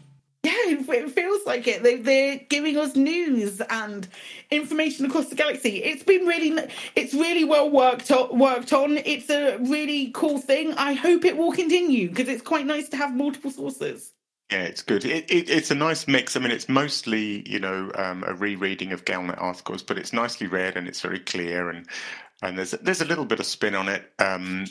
But then there's also some nice sort of community things thrown in as well, and just a little bit of role play. So I think the system, the guys obviously got a home system, and so there's a nice little role play in today's episode about the news team being under attack and looking for a new home in the bubble. So it's good. Awesome. Long may it continue. Yeah, they're 10 minute or so episodes, aren't they? Something around that. Yeah, 7 or 8 minutes. But, Okay, around that sort of thing. So that's really cool. That's really cool. Also. And this was a bit of information that I saw Jude post in the Galnet Discord, the Galnet News Digest Discord. There is according to a commander on Reddit, there is a new EDDB being worked on. There's a group of commanders that are looking at creating a replacement for EDDB. So that's... Yeah, I only saw this literally just before the show when you're posting. I guess no great surprise. I think people loved EDDB be so much that and there's a lot of clever people out there in the Elite Dangerous community. I think it was almost inevitable that someone, at least one person, would have a stab at this. Good luck to them. It's yeah, I hope that. I bet things like EDDB are a lot harder than you think they're going to be. But, it's all of it, isn't it? It's you see these folks come and go. And we were talking about this earlier, that you start something and you think, oh, I'm going to do like a podcast, or I'm going to do something that will fit into this, or I'm going to do like a weekly series and it's going to be great. And then you find out that it's a lot harder to keep up with something or keep the dedication up alongside everything else that you're doing. Yeah. It's funny, I was just reminded, there was a lovely quote that somebody posted in the Buckyball Racing Club Discord today that seems appropriate, which is, it's just, we do this not because it is easy, but because we thought it would be easy. Yeah. Oh my God, that's so right. That's so true. Yeah, it can't be that difficult, can it? Yeah, we're fine. The good thing with this is, though, that they're sort of getting a collective of people together, and they are looking for sort of recruits and stuff to join as well if they're interested. So it's not all on the shoulders of one person. Yeah.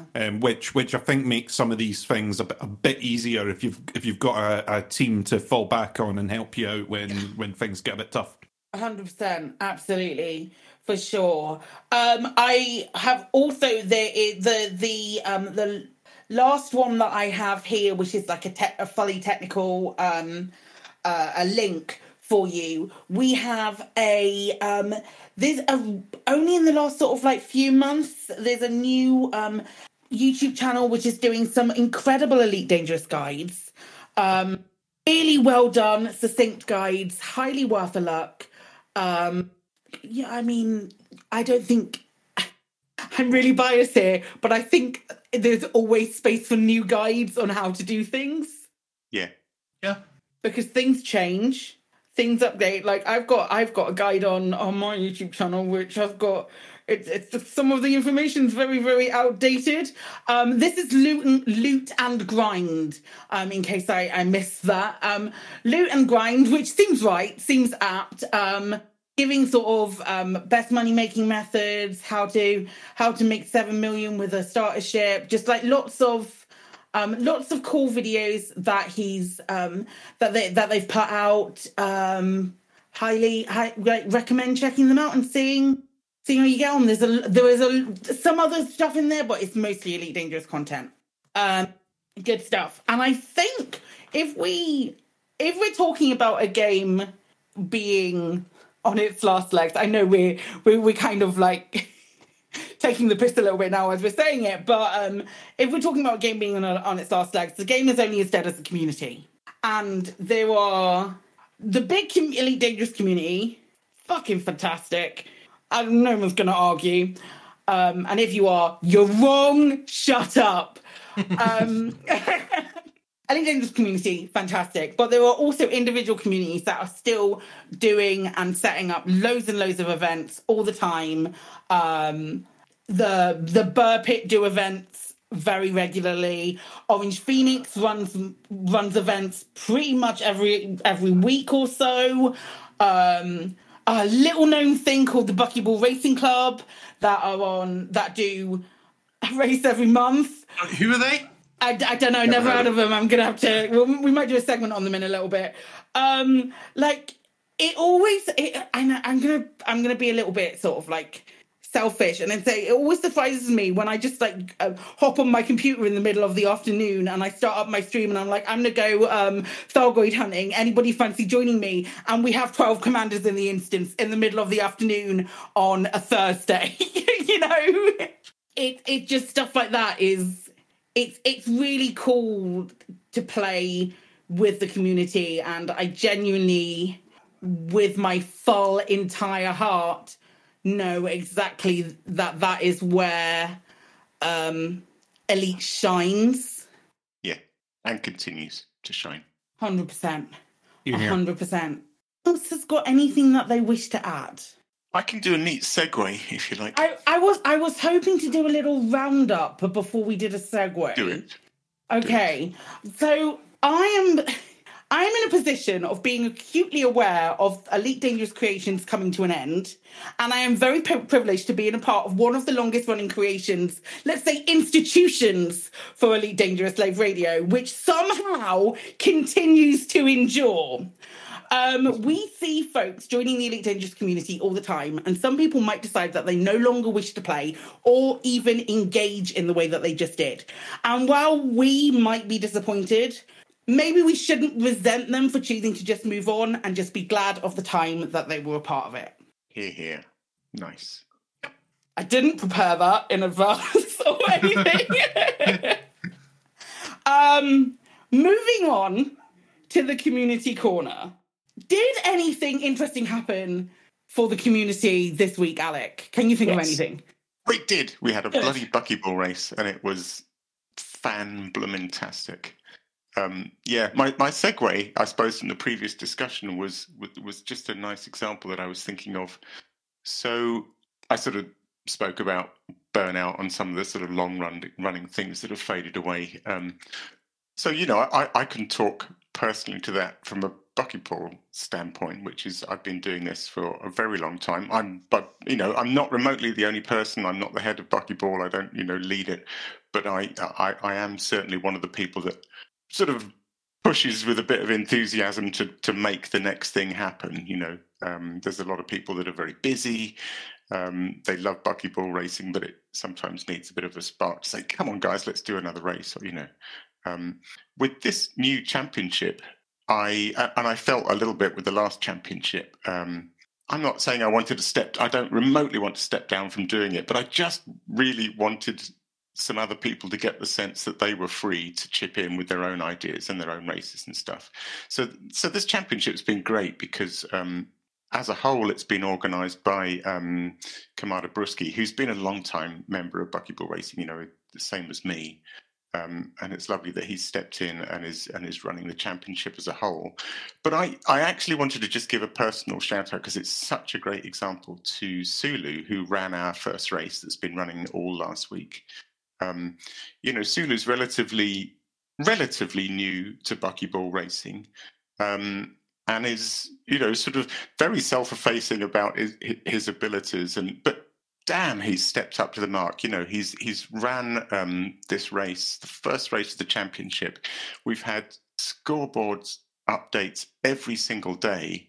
I have some amazing statistics from him. I mean, I'm not joking when I say buckyball has never been more popular. In our first race of the championship, Sulu had 137 separate submissions through his Google form. 40 different commanders.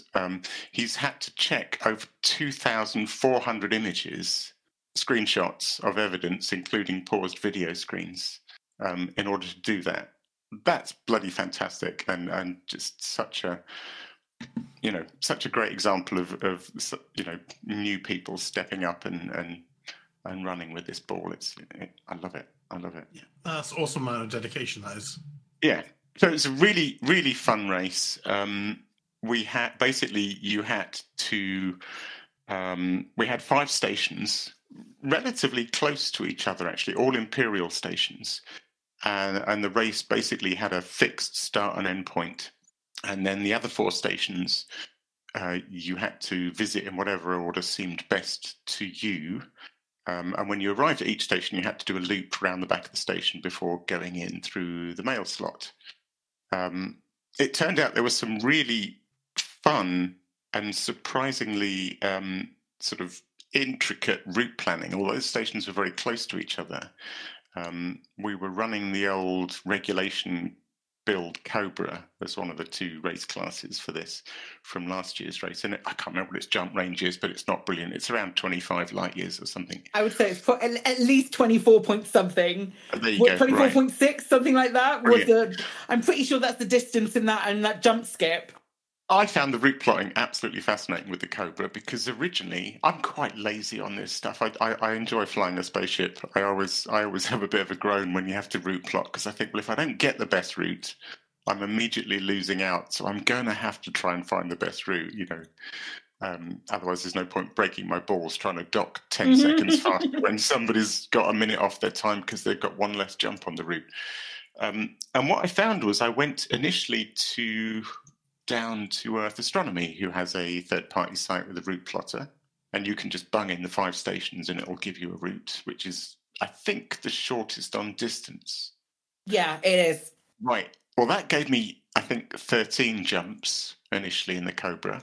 And then I had a look and thought, hang on, and I shuffled things around and I got it down to 12 jumps.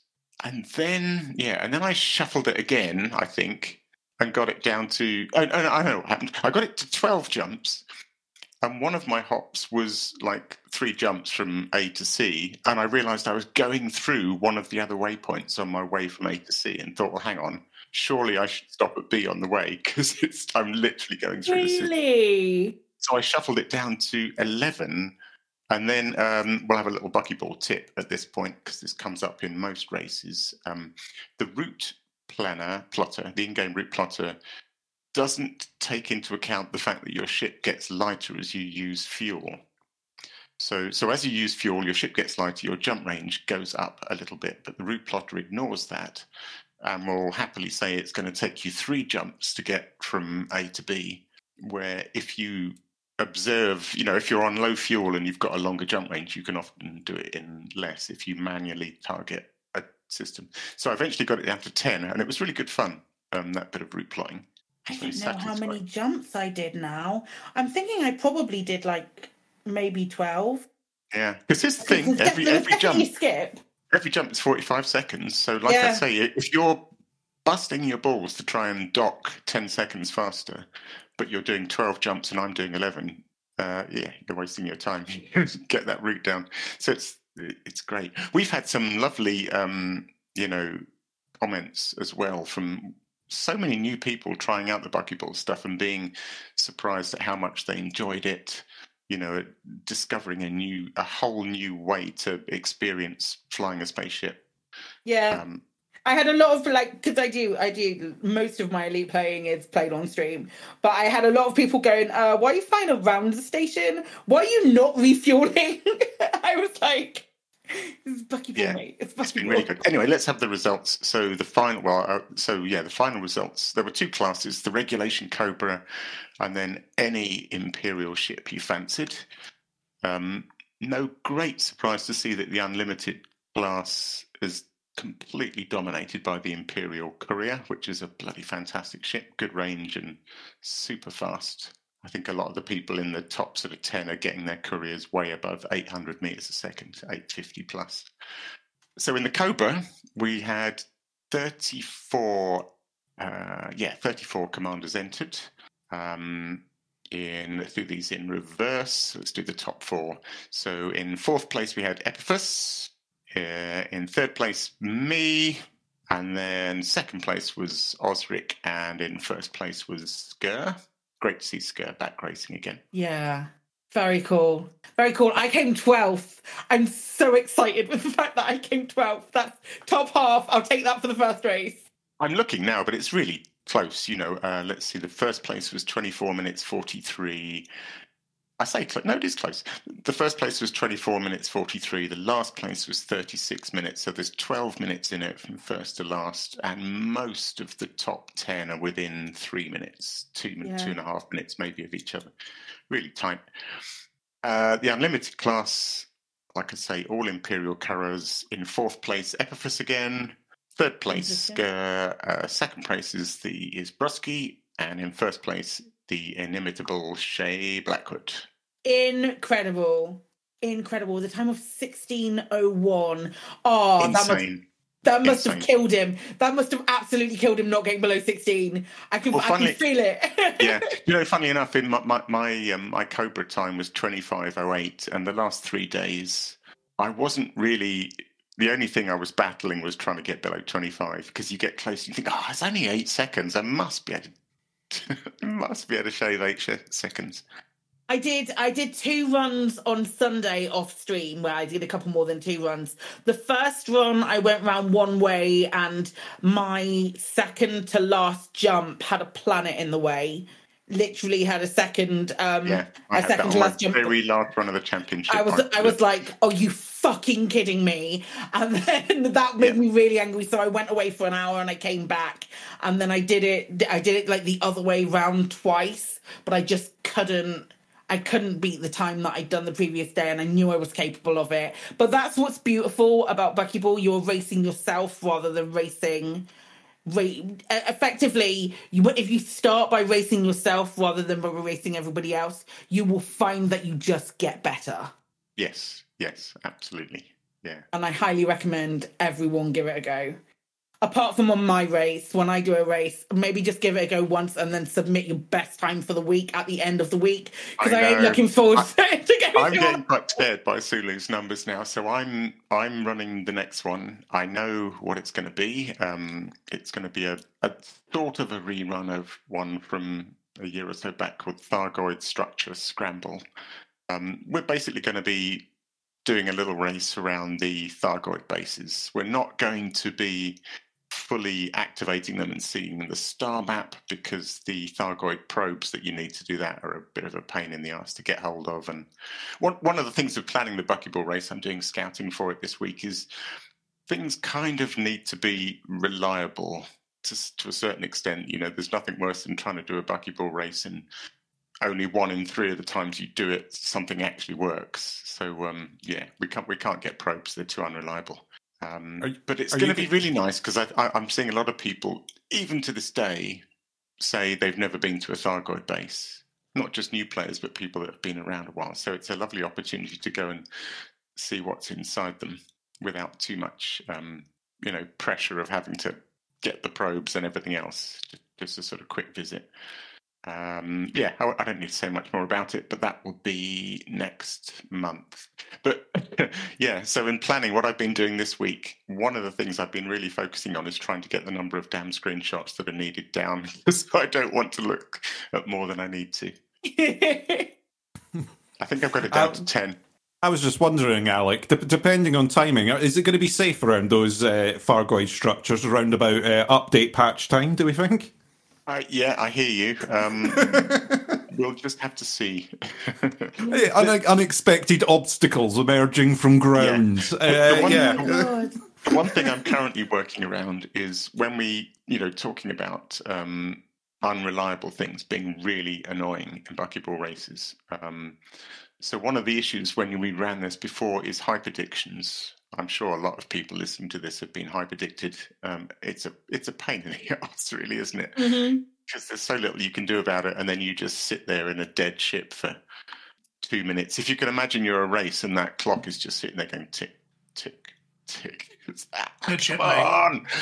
So what I'm going to try and do is come up with a bonus so that if you get hyperdicted, you just take a screenshot of it, and I'll basically give you back some approximation of the time that being hyperdicted would cost you, so that it's hopefully not too frustrating, because you'll know that, because you won't feel like that run is trashed.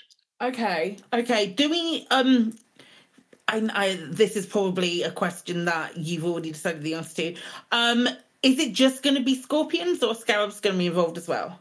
You can use either. Oh yes. So on this, one of the beauties, the reason I really liked the idea of doing this race, we've had long discussions this year about whether to run these races in 3.8 or 4.0, Legacy or Live. I feel the way forward with the game is 4.0, like it or love it. That's where the future of the game resides. So we're basically recommending people use Horizons 4.0, which is free to everyone that's got the game. And we won't use Odyssey content. But obviously with surface terrain, we are still trying to allow console players to join in with these races. We're generally nervous about doing stuff on the surface because it's completely different between the two versions of the game. So a race across the surface from A to B just wouldn't work, because it would be flat in one version of the game and mountains in the other version of the game, for all we know. The nice thing here is that all we're driving around on in the SRV is within the outer walls of the Thargoid bases.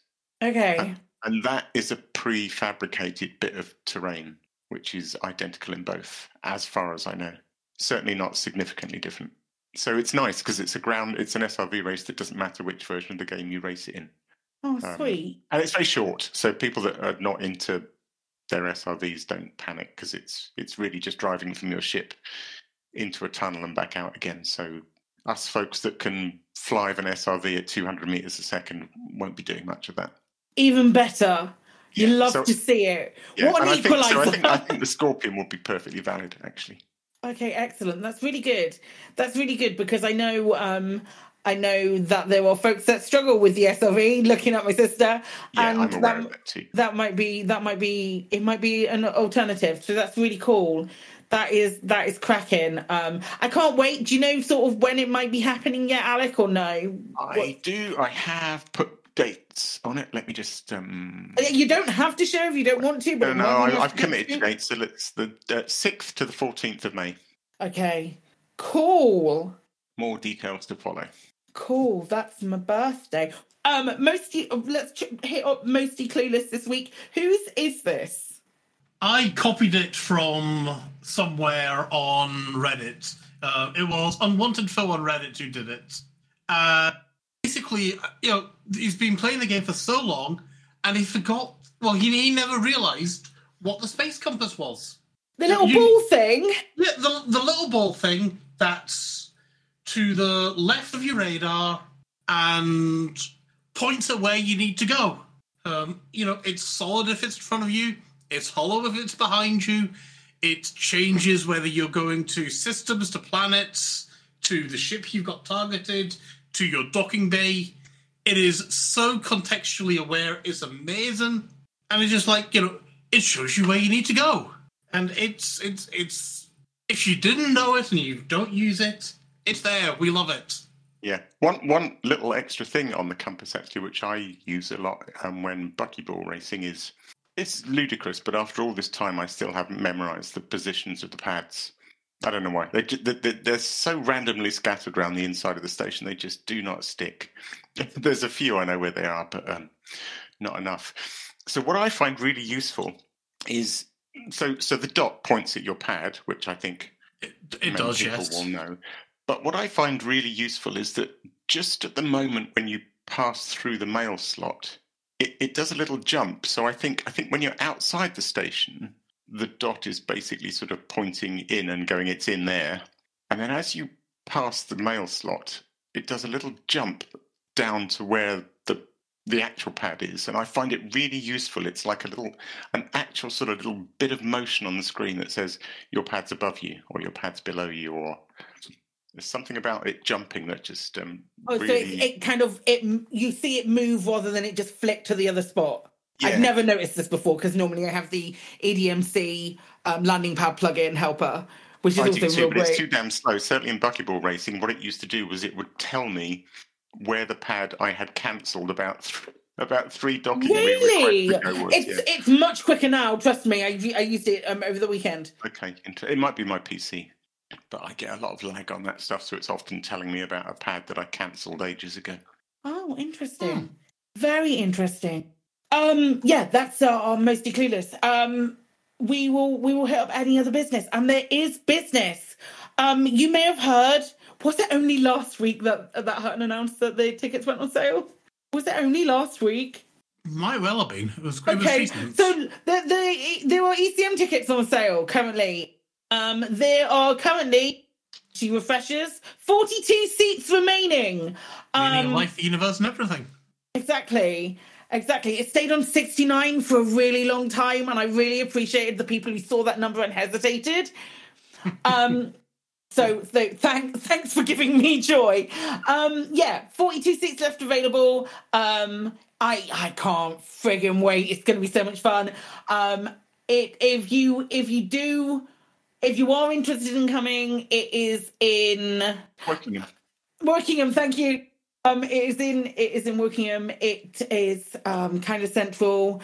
It's just going to be a lot of fun. It's going to be a lot of fun. I cannot bloody wait. Great. Yeah, me too. I'm going. I'm going to be there You too. going? Looking forward to it. Yeah, team. I know Ben's not going. I'm sorry, Ben. No. Yeah. I'm either going to be on holiday or I'll be just back from holiday. So, hey ho. Cool. Stupidly, I wasn't The day they went on sale, I don't know why, I was in an odd frame of mind, and I just thought, I won't bother. And then the next morning I woke up and was like, you twat, why didn't you? I bet they're sold out. And they weren't, so I grabbed one. Awesome. I can't wait. I'm really looking forward to it. I'm really looking forward to seeing folks again and enjoying a tipple or 7. I think it's going to be great. The other thing, and this was the thing, the other thing that is happening. Oh, it's on the 19th of August, by the way. I certainly didn't say that, did I?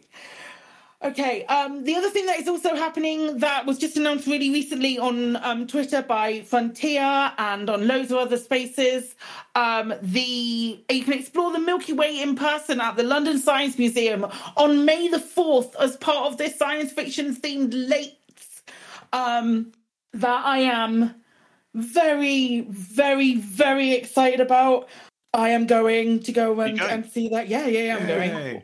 I'm going. There's quite a few folks that I know that are going, which is going to be really, really fun. I cannot wait to go and see it. It looks like the exhibition there looks amazing at the moment. It just overall sounds very cool, doesn't it? I love the Science Museum anyway. It's a great place in just regardless of that, it's great. The last time I went to the Science Museum was when I'm going to sound like such a Frontier fangirl, but you know, if the shoe fits, was when they did the Jurassic. They had the and it was another late, and they had the Jurassic World team there, and they were doing Jurassic. They had Jurassic World, and they had all of the dinosaur exhibition. Out. There was the Science Museum. It was really fun. Oh, it might not have been the Science Museum. I think that might have been the Natural History one. Natural History, more like it. Well, that was where I was. Okay, I don't think I've ever been to the Science Museum. This is very exciting. This is new things I just learned. Science Museum is very, very cool. Very, very cool. Oh, I can't wait. The exhibition looks really fun. And Katie's informing me that we've been to the Science Museum together. So I think it's around about the time that we're probably going to call it for tonight before I lose my mind. But yeah, there's going to be some of the community team there. They're bringing Elite Dangerous with them. And there's also other exhibitions there. I know Stephen Moffat's going to be there, which is quite cool. Mm-hmm. I just got, whenever I think about it, I've just got a massive grin on my face. So brilliant. I guess we're just going to have to let Joe Public have a look at Elite Dangerous and not just all. Yeah, let's not gatekeep it from everyone. We as the community are so notoriously good at gatekeeping Elite Dangerous from everyone. Like the players who spent the last 8 years playing the game all standing around, and people who've never seen it before who desperately want to look at this 1-to-1 scale simulation, not being able to get anywhere near it. If we can get there, though, we do need to fly something up to Voyager. Because, the Joe Public won't know about that. We'll go there. We should tell them to go to Hutton Orbital because you can get... Oh, that's not nice. One-to-one scale. I think it would really drive home the point, actually, that it's a 1-to-1 scale. I think that's a great idea. Really good point. I've been reliably informed by my sister that we went and watched experienced the listening post together, and I remember it now clearly. Now she's mentioned it to me. So, is that the thing in the kiddies section where one of you starts at one place and one of you's at the other, and you've got this little these parabolic dishes that you whisper into, and you can hear each other? Think so. I think it was more of like an exhibit where there was just words and talking. I think that's it. Okay. I think unless anybody has any other business. You talking about 69s I'm gonna kill you. did make me think about Elon Musk's, SpaceX's 420 for their next launch of Starship. They had a launch attempt yesterday, which was unscheduled, which they basically turned it into a wet dress rehearsal because of some faulty valve. And, of course, they're doing the next one on 420 because, obviously, Elon. And that just makes me smile. Okay, awesome. On that note, we shall move on to the shout-outs. Our sister station, Hutton Orbital Radio, broadcasts on Thursdays from 8:30 p.m. You can tune in at twitch.tv/HattonOrbitalTruckers or for just the radio at radio.forthemug.com. For the discerning commander who likes a bit of CQC action, you can check out the CQC Discord at discord.me/EliteDangerousCQC. We're also giving shout-outs to the following Elite Dangerous podcasts which have appeared over the last years or are standard regular contributors. That is the Guard Frequency, who do other space games as well, and Loose Screws. Following this, we have the latest Galnet News Digest as provided by Commander Wotherspoon and Commander Beetlejude.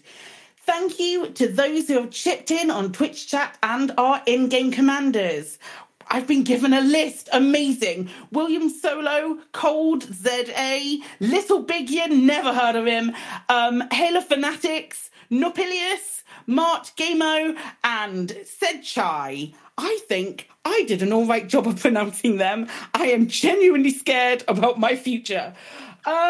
Special thanks to Commander Takoso, Jayan Trax, and Alan Stroud, who created the music used on the show. That is it for another episode of Lave Radio. If you would like to get in touch, then you can find contact links in the home/contact us menu of the of the laveradio.com website. Do let us know if you have any questions or if there's anything you'd like us to discuss in a future episode. Lave Radio is recorded live on a Tuesday evening at 8:30 p.m. and streamed out at laveradio.com/live. Thank you to Alec Turner. Thank you. Goodbye. Thanks to Ben.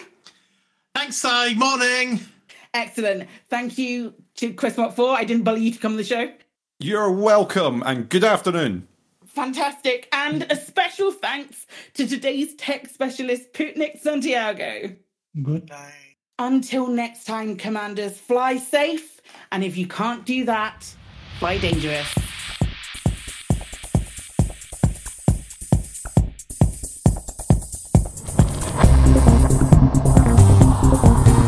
Is your life like this? Sounds like someone having an orange inserted into them.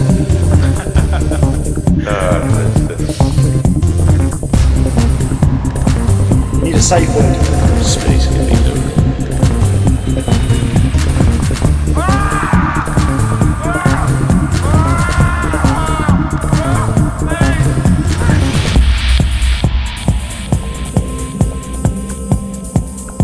I'm gonna see the galaxy.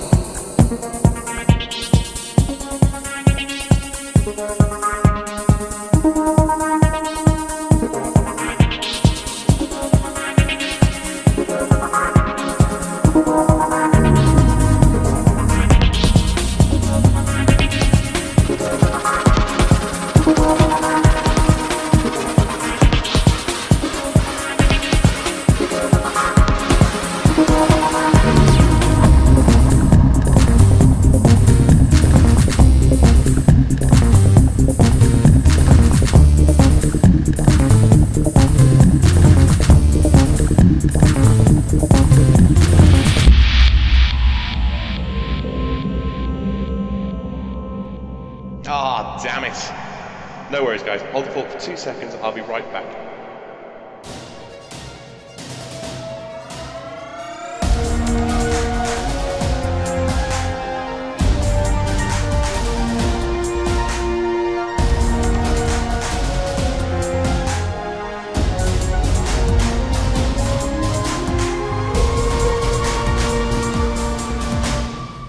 Galnet News Digest, 18th of April 3309. We read the news so you don't have to. In this week's news, there's a drama in one drama. Aegis clears Utopia of any hand in reanimating Salvation, and the Alliance asks the Federation and Empire very nicely if they wouldn't mind not bickering just at the time the Thargoids are coming to kill us all.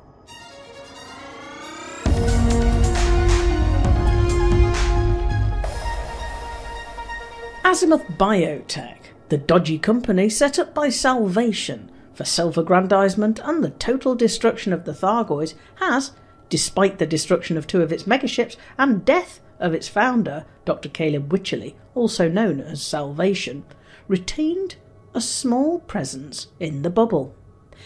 It even has some support. In November, it allegedly built a new megaship, the Eternal Vigilance, with the help of members of the community in the One Drama system. However, this may have been a scam perpetrated on its supporters, as the megaship is nowhere to be found. In January, in the TZ Arietis system, Azimuth developed AX weapon stabilizers that allow up to 6 AX weapons to be fitted to a ship. It also has quite good shard cannons for sale at its Prospects Deep base in Mbuni. Azimuth controls 3 systems. Mbuni, which is an absolute monopoly, with no other factions permitted to compete.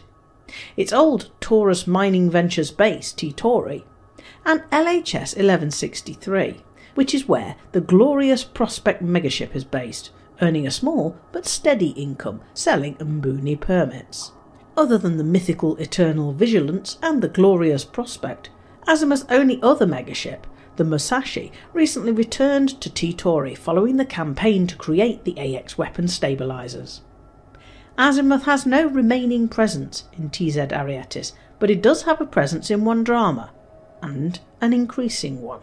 It looks likely that it may soon win McLean City in an election, giving it control of a 4th system. Groups opposed to Azimuth, to genocide and to the virtual reanimation of Salvation as the commander of the Guardian AI, including Operation Witch Hunt and the Children of Raxler, have been campaigning to stop this takeover. In fact, they think it may be possible to drive Azimuth out of One Drama completely, with enough determination at the ballot box. Whether they can really do this remains uncertain. Azimuth and the disembodied consciousness of its ex-leader, Salvation, may still have enough support to flourish.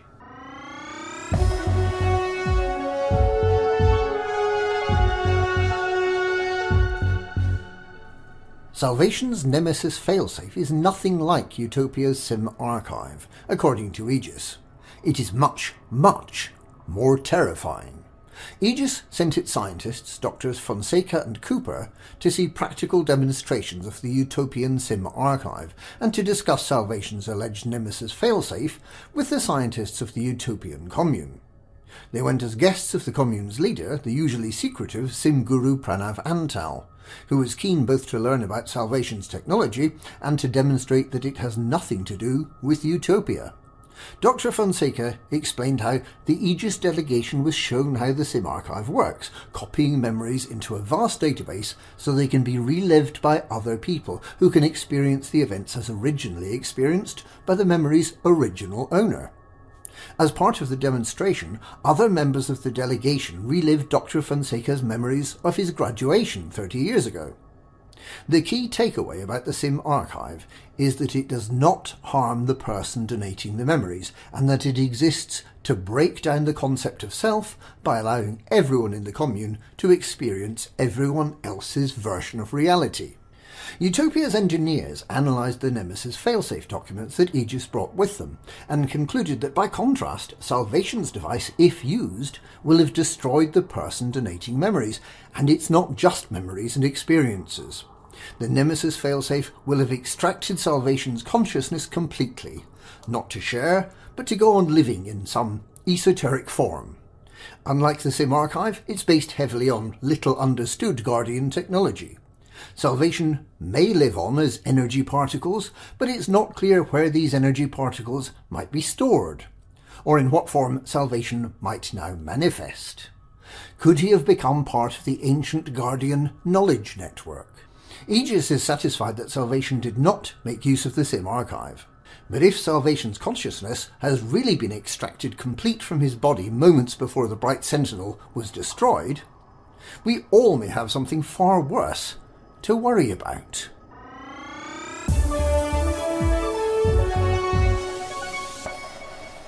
The Alliance is sending envoys to the Empire and Federation as concerns grow that last week's conflict between influential mining corporations Kane Massey and Torval Mining might reignite the embers of past superpower conflicts at the worst possible time for humanity.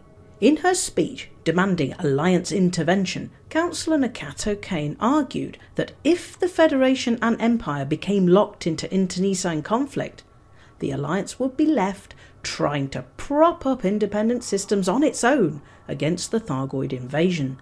This would stretch resources, and the significant progress made in recent weeks to slow the Thargoids' advance might be lost, at a probable cost of hundreds of thousands of lives.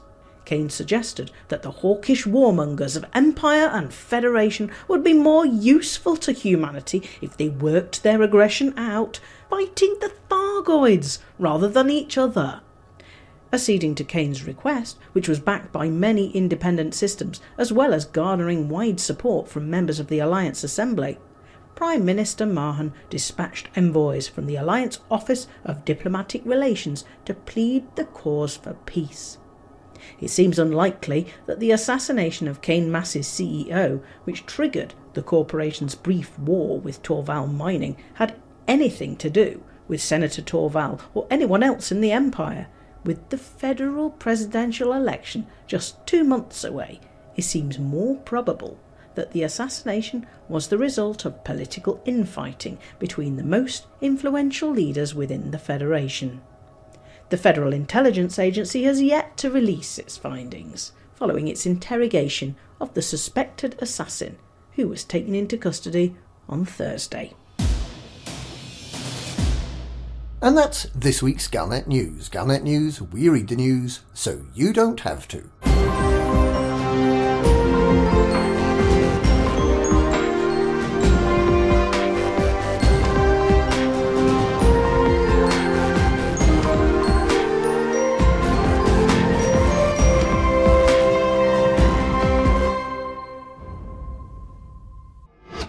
Do you know what I was thinking of, Psychic, when we were talking about the heraldry and stuff? Yeah. Was today when you were recording, and it was an Imperial King, no less. I was just thinking of all that heraldry on the ship. I've got to go and get it and film it.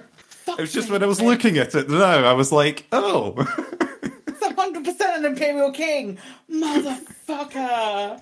I don't even know whether I've got a carrier and I've got to go buy it. No, what was it, Clipper?